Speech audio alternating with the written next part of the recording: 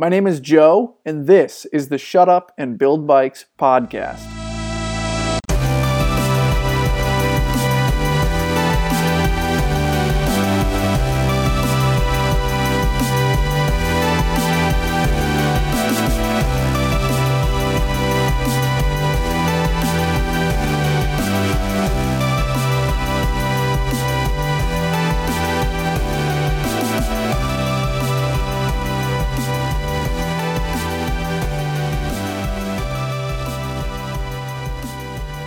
Welcome to the Shut Up and Build Bikes podcast. This is episode 2 of the weekly show where we have an interview with a frame builder. We're going to talk about frame building and the industry in which frame building exists.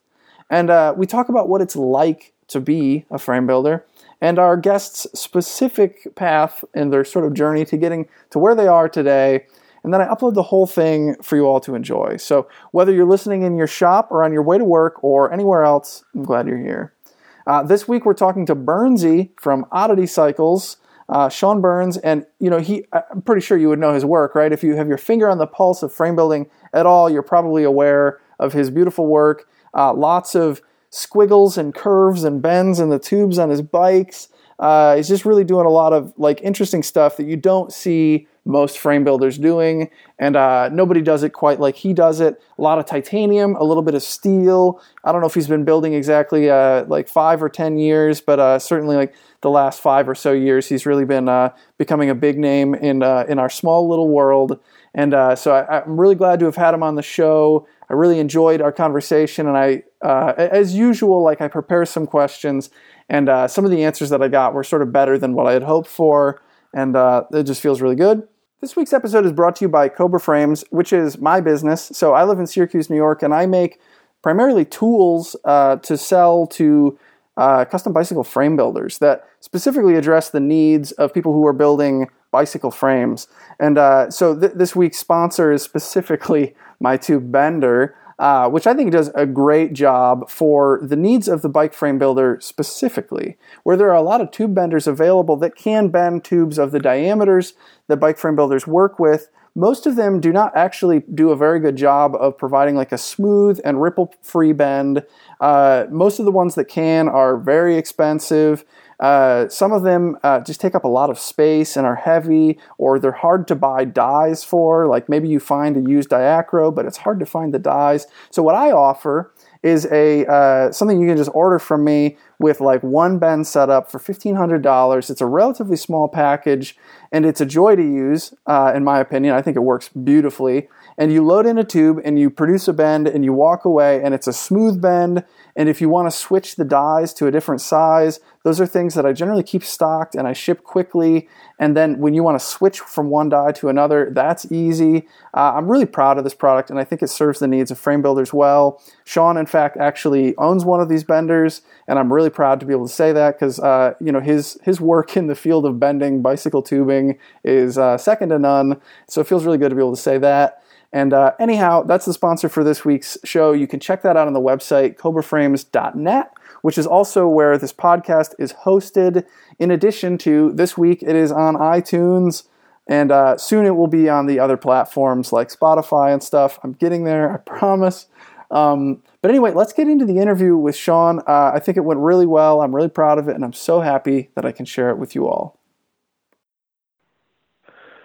Yeah, so what I do is I build handmade custom bicycles, and what that means is I buy tubing, just raw, straight tubing, and I cut that into lengths and shape that and stick that all together in the shape of a bicycle that's designed specifically for your wants, needs, and to fit your body type and riding style.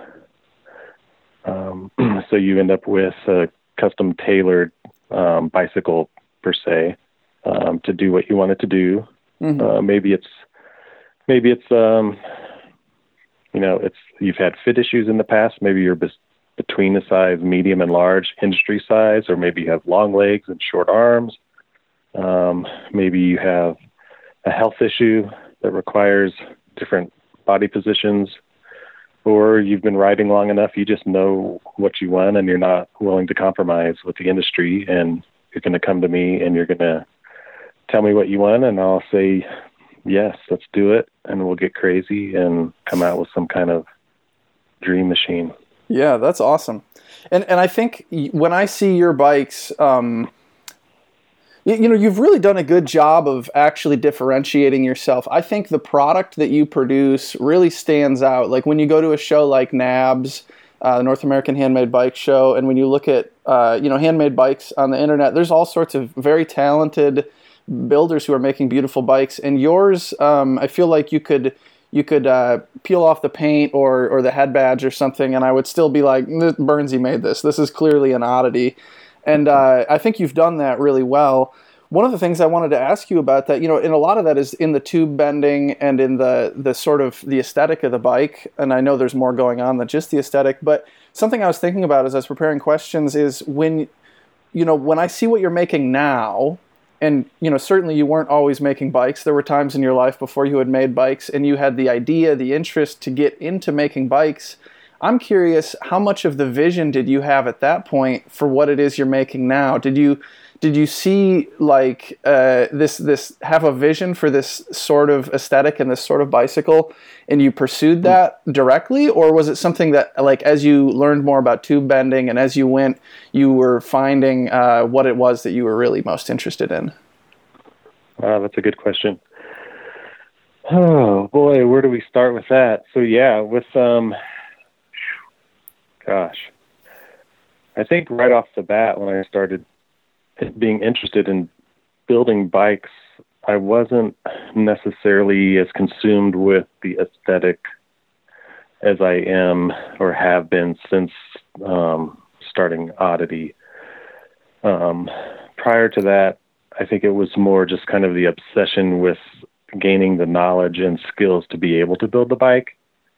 And once I learned the basics, here's, understanding geometry and fit and cutting tubes and sticking them together and how that's supposed to work and how this aligned bike is supposed to end up and functioning at the end, then it became real to me because I have a family and I had, a day job and a night job. I worked a lot of hours and I was just ready to make a change, but the commitment to making it a career or making it the only income I'd have, I couldn't fail. It had to work. Mm-hmm. I didn't have a choice. In my mind, it wasn't, I'm going to try building bicycles and maybe it'll work and maybe it won't. In my mind, it was, I'm going to build bicycles and it has to work because I have a family to feed and bills to pay. Yeah, you had the fire under your ass to get it right. Right. So at that point, then you're building a brand and you have to figure out, how do I build a brand? How do I become recognized? What differentiates me from everyone else? And so that was important to me. And at the time I was doing other things that we can get into later that would help me create this brand. But aesthetic to me was important because even to this day, I feel like 99% of bicycles that are built have the same diamond shape, straight tube aesthetic. Mm-hmm. And so if I were to do that straight diamond aesthetic, then how do you differentiate? What's going to make me different? Do I get $3,000 paint jobs? You have to go somewhere. So with my background in art, and architecture, I felt like I could use, visual context and create shapes that flowed and were more aesthetically pleasing to me, kind of taking me back to kind of older cruiser bikes and different bikes maybe we saw as kids or saw our parents on. But stuff with just more flow that could create a unique look, A, and B, you could also use those shapes to... Sorry, my wife's taking a picture of me. She's like, it's cool, you're getting interviewed. So she's a badass though. But anyway, and thus, you create some aesthetic ideas, and I would do a lot of sketches. I'm pretty proficient at CAD, computer-aided drafting from 13 years of architecture. And then I was a tattoo artist for years. And so I feel like I have a good eye for things. At least I know what I want. Hopefully other people like it. So bringing like this old school, classic, timeless style aesthetic back to modern performance mountain bikes, using those shapes not only for the aesthetic, but also for performance. Just like when you build a bridge, you arc a tube a certain way or a structure and it's more supportive or stiff. You shape it the other direction and it's going to be more compliant and react and allow a bend or a flex. And so I've been able to do both of those things, the aesthetic and the function, by shaping the tubes all myself by hand and creating a look all at the same time, which has become oddity. Yeah. Yeah, and I think you've done that very well. I think, just to walk around a show like NABS, which is where I've seen your bikes in person, and also the Philly Bike Expo once or twice. They just, great work. I really like the stuff you make. Thanks. I wanted to ask you, I don't know that much of the history myself, so I hope I'm asking the questions in a thoughtful way and a helpful way to our listeners, but 8 Lumens was like a cycling club that you were a part of. Am I right about that? Yeah. In a sense, you could say it that way. And I feel like from another interview that I remember, I should have studied up more, but I feel like some of the ideas that sort of cycling organization, if you want to call it that, talked about or promoted, I feel like I see some of that attitude in the work that you make. And I noticed recently on Instagram and maybe at the shows and stuff, and especially with that Huffy bike that I you actually let me ride at with the fork on it anyway, that you had made the frame, but with the Huffy fork. Anyway, there's like an idea that you're talking about, which is, like remember what the joy that you had riding your bike as a kid. And sort of like thinking, right, you're sort of like comparing and contrasting that sort of like pure joy of riding a bike against like maybe being obsessed with the technical details and the new standards or something. Is that a fair sort of assessment of something that, is that like an accurate way to put something that you've been, when you talk about that, is that? Yes. Yeah, for sure. And so, like, how do these things come together? I really am interested in that because, of course, like, I, too, love the pure joy of cycling, and I, too, see how, like, if you read a bunch of bike magazines and if you get into the gear talk, it can be interesting. If you're fascinated with technical stuff, I get it. But, like, there comes to be a point where it seems like maybe a distraction or something. Exactly, and distraction is a great word for it, Joe. Yeah, I'm not a spring chicken anymore. I'm getting older in my days, and you realize at a point in your life that maybe you've taken things too seriously and you forgot how to live. And that comes through in everything that you do. I mean, it doesn't bicycling or whatever. But jumping back, 8 Lumens was basically when I started riding bicycles seriously back in Kansas City, which is where I'm from. I had a group of friends that I started riding with who rode single speeds, and they were very technically strong and really good riders. And I learned really quickly how to ride a bike and how to have fun on the bike. And not necessarily being fast to be fast, but becoming fast because you had a skill set and you were just having fun with your buddies. Yeah. And that led into, maybe we should try a couple bike races just because our friends are doing it. And so we started racing bikes, and then a few of us joined different teams, and we got a fancy costume to wear. So we looked cool with all our teammates, and people thought we maybe were fast. And then you felt empowered by this costume you had on. And of course you're spending a bunch of money on these things, and then you're racing and there's rules. And so that went on for several years, and I learned a lot from racing bicycles and experiencing all these things with my friends. And at some point, I realized that I'm not really riding a bicycle because I want to follow somebody's rules or because I want to be out here for X amount of time or going as fast as I can. I might want to just pull over right now and look at these flowers, or like, oh, there's my buddy Joe on the trail. Like, I want to stop and talk to him for a minute. Yeah. I just had a realization that, why am I taking this so seriously? Like, this should be more fun and less work. So, at some point, our little crews on separate, some of us were on different race teams. Some of us weren't on teams because maybe the teams didn't think they were cool enough. And we were, we would lead a ride every week called the Pirate Ride, which has been going now for 10 or 15 years. Wow. I've been hosting.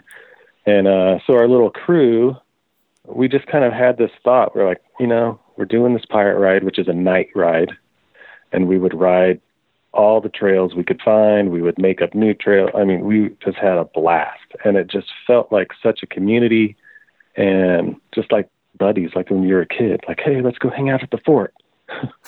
Like, I don't know. So we left our teams and started this little crew called 8 Lumens.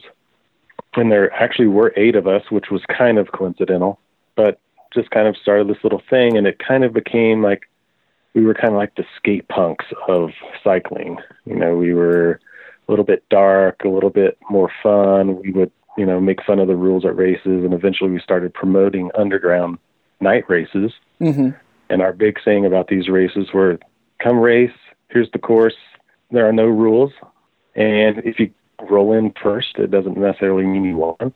We did have a few guidelines, but, no rules, and just try to make it fun again. Yeah, it reminds me of like the Goonies or something, like the way you're sort of describing like the, like, let's just go hang out in our fort, like that sort of, that like fun spirit or something of being a kid and pursuing the, the like sort of joy and exhilaration of like being outside and with your buddies.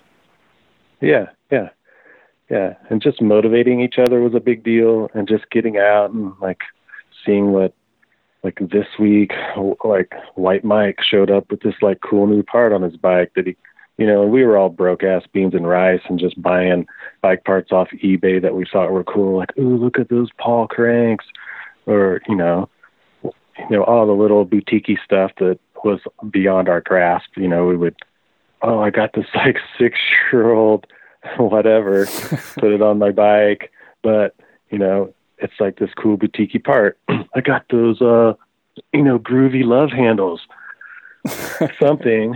And eventually, we got to a point where like one of our guys, White Mike, he's started kind of a merchandising thing, and he's done 8 Lumen shirts and the fucky ass socks that are pretty popular. Mm-hmm. What's really funny is one of the original 8 Lumens is, this Instagram phenomenon, Bicycle Pubes. So that guy was one of our original crew. We've got guys who are now like photographers for cycling magazines and who do big race events like the Colorado Trail, like the Divide and different things. Like, but Corbin Brady's one of us who built bikes with Black Sheep. He worked for me. We're just all like tight-knit group of guys riding bikes and having fun. Yeah. But how all that translates into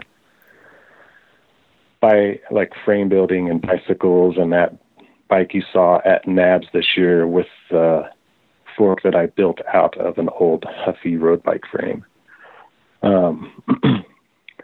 That's just bringing it back to just taking,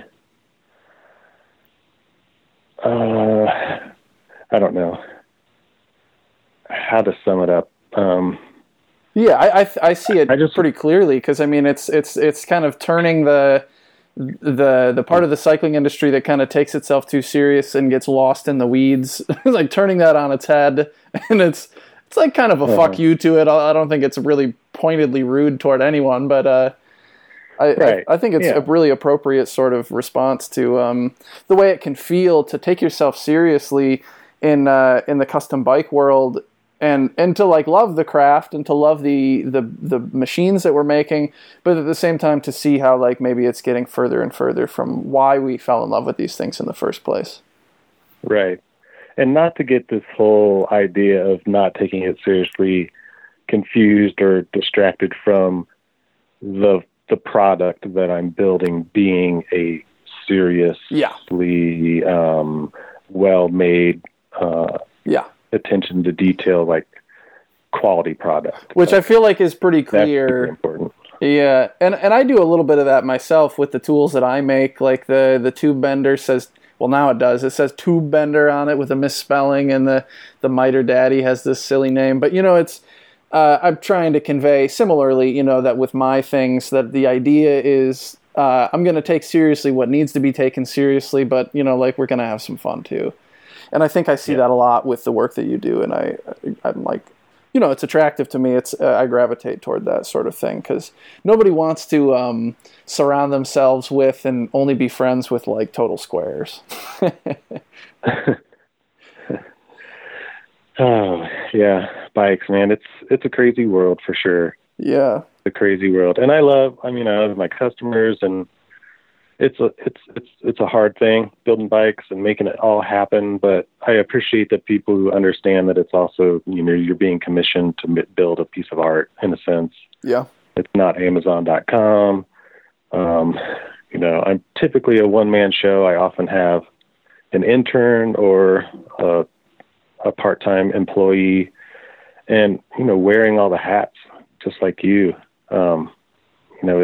It's a lot.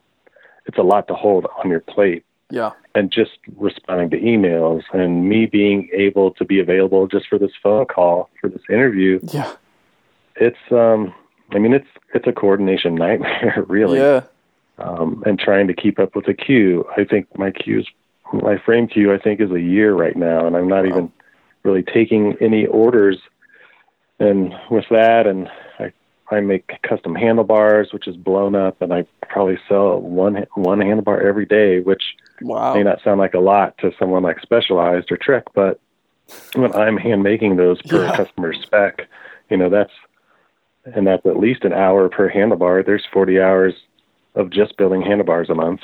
Yeah. On top of frames and forks and stems and that's wild. And phone calls and emails and paying bills and keeping the shop up and feeding my kids, and it's a lot. It's a lot, yeah. No, I mean I can see that you're really keeping it moving through the shop. You're pretty busy with all that stuff. Yep, trying to make everyone happy and not kill myself in the process. Yeah, so that's another question that I'm interested in when I talk to frame builders is like, there's the before I had ever built a bike frame, I thought, that looks that grass looks pretty green. I would like to make a bike frame that looks like that would be fun. And then there's a point where you're thinking like, like maybe I'd like to do this as my sort of income, as my living or something. I never really fully succeeded at that with frame building, but for you, how does that change things from like the first bike that you make and the joy of that versus like doing it as a business every day? Does that maybe squash some parts of it, or does it make other parts of it like maybe even more satisfying? Like when you hand the piece that you've toiled over and put your heart into to a customer, I have to imagine that feels really good, Yeah, that's the best day. That's the best day for sure, is that handing the bike to the customer and seeing them ride off the first time and then having them ride back to you on it with that big smile saying, "Oh man, holy shit, this is fucking amazing." Yeah. And fortunately, that's has been the case with every bike I've made so far. I'm sure there'll be a day when someone rolls back and they're like, this is not what I was thinking. And then your heart's going to be broken and your wallet as well. But yeah. They say, Bernsey, I thought we were clear. You were supposed to build me a recumbent. And then you say, I don't know where I must have got things mixed up. I'm sorry. Right. I think, for me, when I built my first bike, I did go and take a class. I didn't have any background in metalwork. I called several schools or individuals who were teaching some sort of frame class, and I went with Carl Schlemowitz, who is Vicious Cycles out of and his school is called Metal Guru. And I chose him because he was building similar bikes to what I wanted to build with the processes that I wanted. So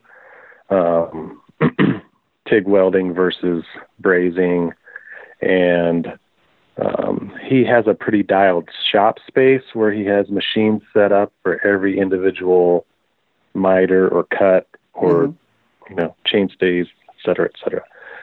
So he's pretty dialed in, super smart guy. He has a little bit of a dark side, which I could connect with. And it was a one-on-one type situation. And he was willing to tailor it to me. I went into it not just wanting to build a bike for myself. Like, that's cool. I could build a bike for myself. But I've built things my whole life. Like, that's just part of who I am. And it wasn't about just building a bike for me.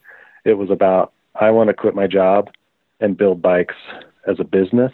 Mm-hmm. So let's tailor this class to how to be efficient, how to do the design, how the processes work.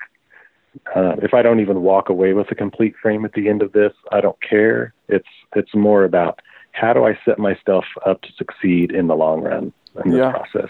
That's a really good attitude, to know where you want to go and to be able to drive the class in that direction.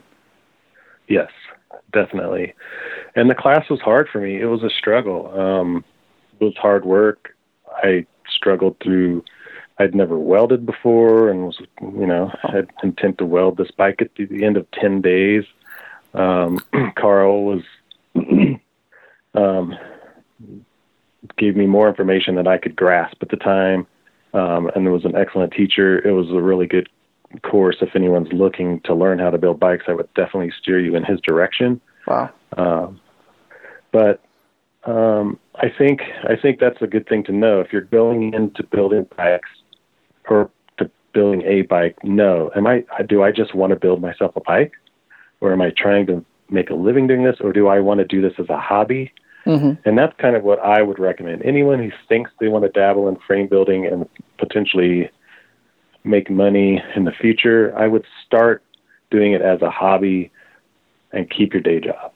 Yeah. And reason being is it takes a lot of time to figure out what tools, equipment, processes, what works, what doesn't work.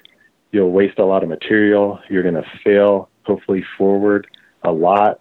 And it's a huge expense to get into and then to maintain. Just like you machining, you're machining all these beautiful pieces to help people build bikes, and the equipment and the time. I mean, just the time alone in design and trying to figure out what works and what doesn't work. Yeah. I mean,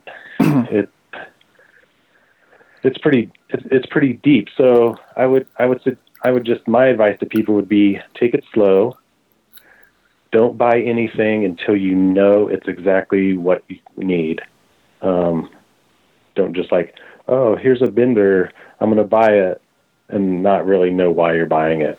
Like, oh, maybe it'll bend this or this. Say, okay, I need a specific tool. I need a bender that'll make curved seat tubes. Boom. Where do I get that? Mm-hmm. And then get that one tool and figure out how it works and take notes on how it works and how you've bent it and how it ends up and what the length is, etc. And you'll take notes on everything so you can do it again and do it again and do it again.